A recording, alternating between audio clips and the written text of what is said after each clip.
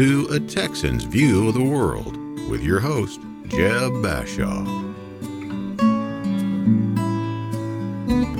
Good afternoon, folks. This is Jeb Bashaw, and this is my podcast, A Texan's View of the World. Today, I want to share my continued concerns about where we are as a country, a culture, and a people. Much has been said about the new generation, this group they call the millennials. It's been said they are the playgroup generation, that all their activities have been planned or scheduled for them. It's also been said that they are the participation trophy generation, and that the reason they lack competitive skills is because they've been given, well, literally everything, including a trophy just for showing up. They're also the social media generation. They literally believe everything they see on TV or the internet.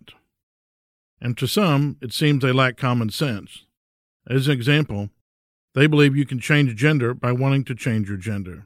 It does sound kind of crazy, doesn't it? So this is probably a sad review of an entire generation. But of course, the reason stereotypes are funny is because they're true. We all know exceptions to these generalizations.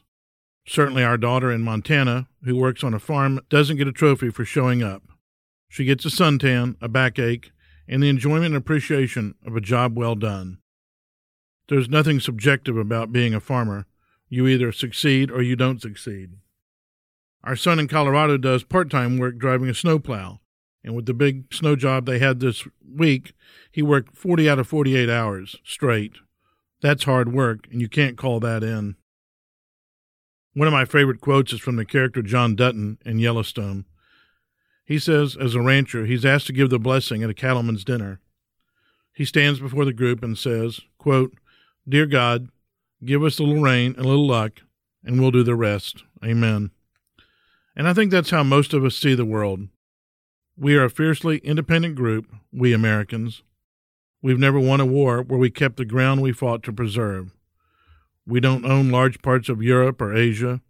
In fact, we helped them rebuild after the wars.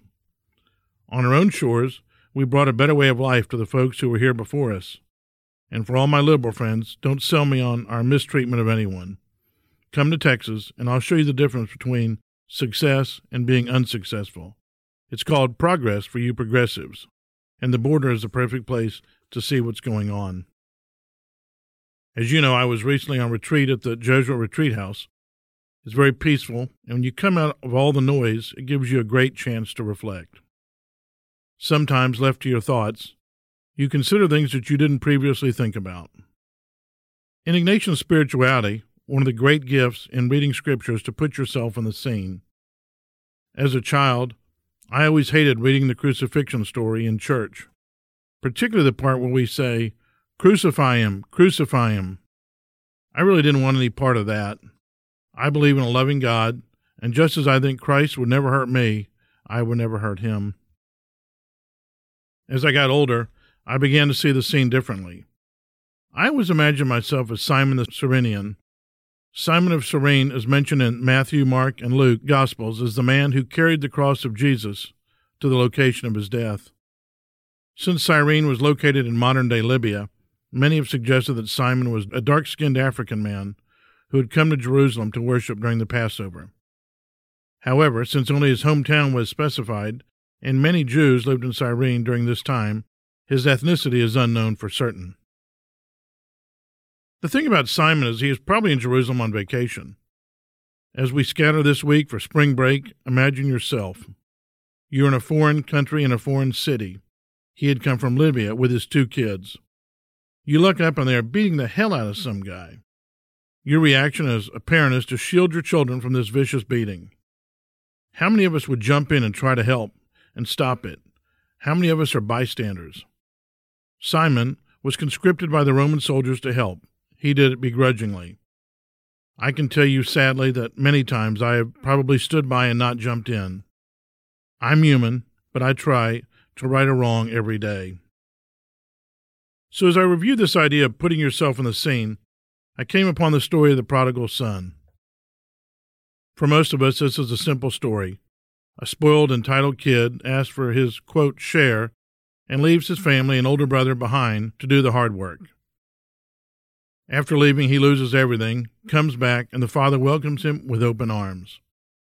Of course, the metaphor is that no matter what we do to God the Father, He is always there for us and will always welcome us back with open arms. It seems simple, but not so fast. Let's review the other folks in the scene. First, let's talk about the prodigal son. In the times of this parable, the oldest son got most of the inheritance. In fact, no matter how many kids there were, the eldest son got a double share of the inheritance.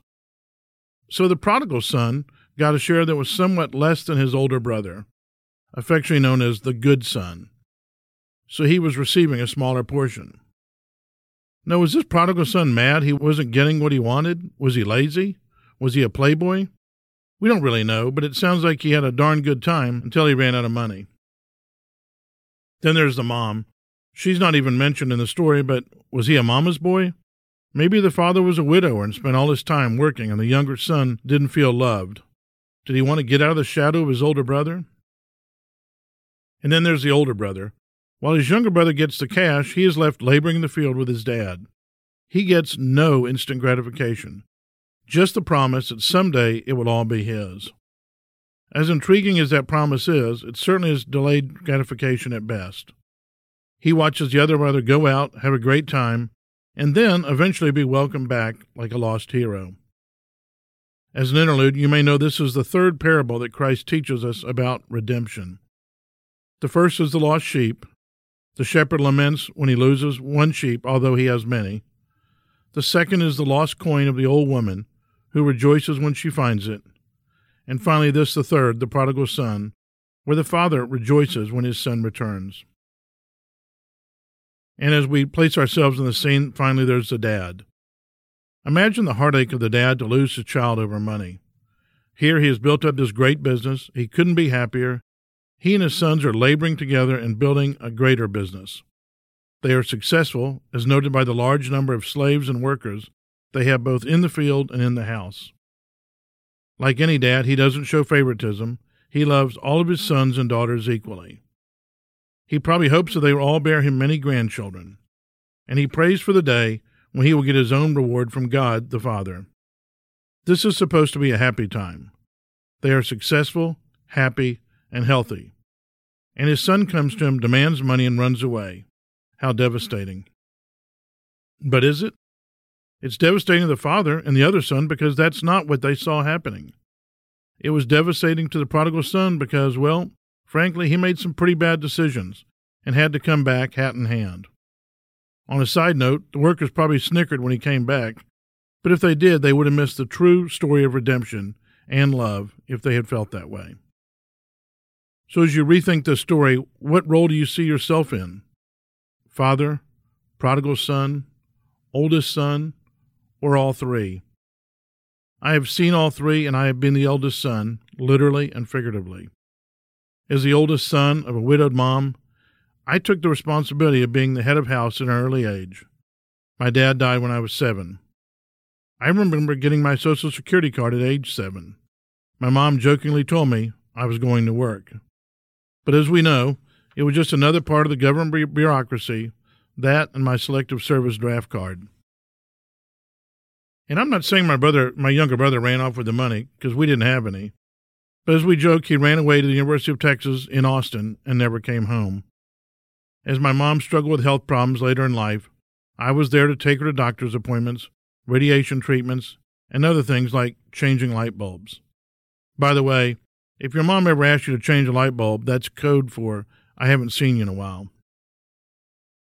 As my brother would come to visit periodically, it was like the scene in The Prodigal Son, where the fatted calf is killed and a big party is held.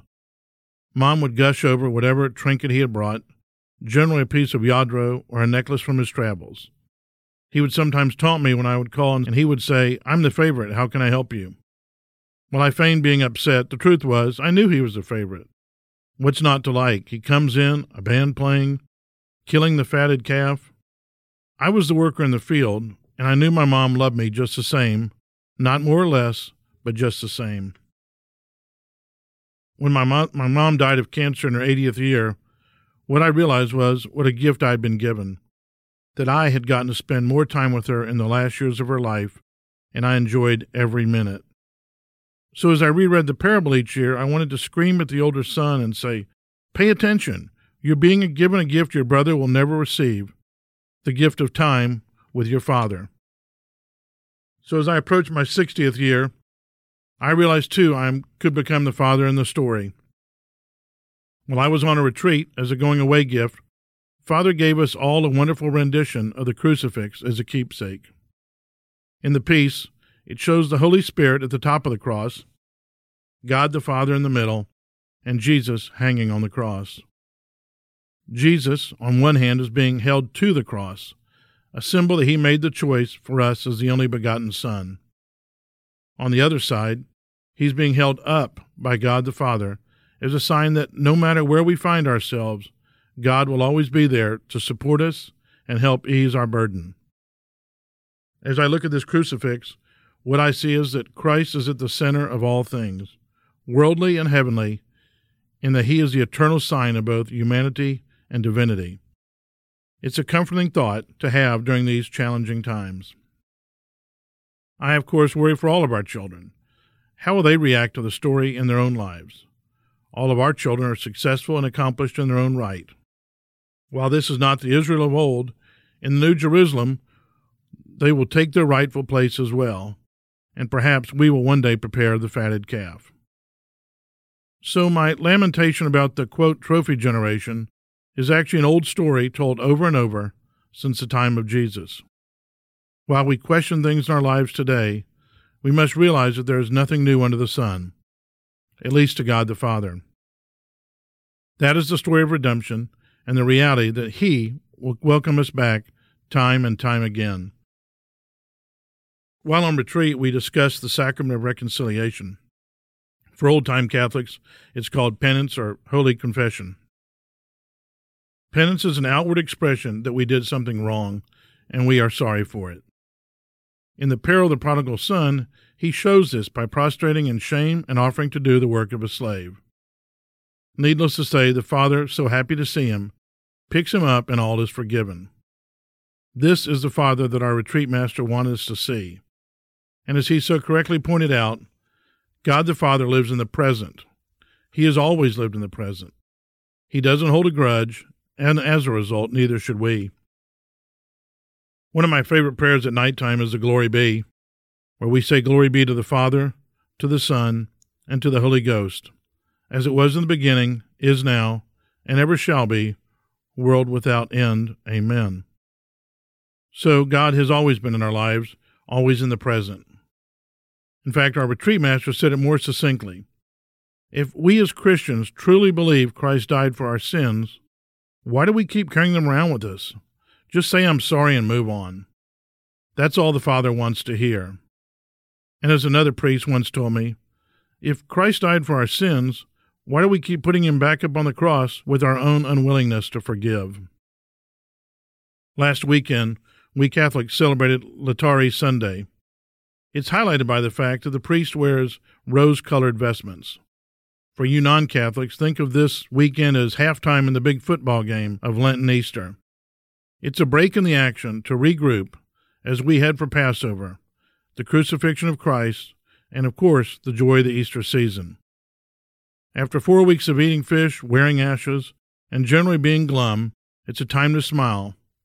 For those of you that are marathoners, think this is mile 16. We are in the home stretch. So as we continue through life, let us ever be mindful of the other folks in the story and their feelings as well. You can disagree with someone and still have compassion.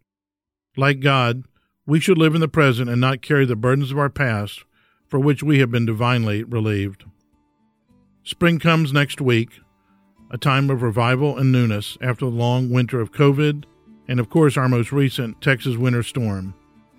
Vaccines are here, and at least in Texas, masks are optional.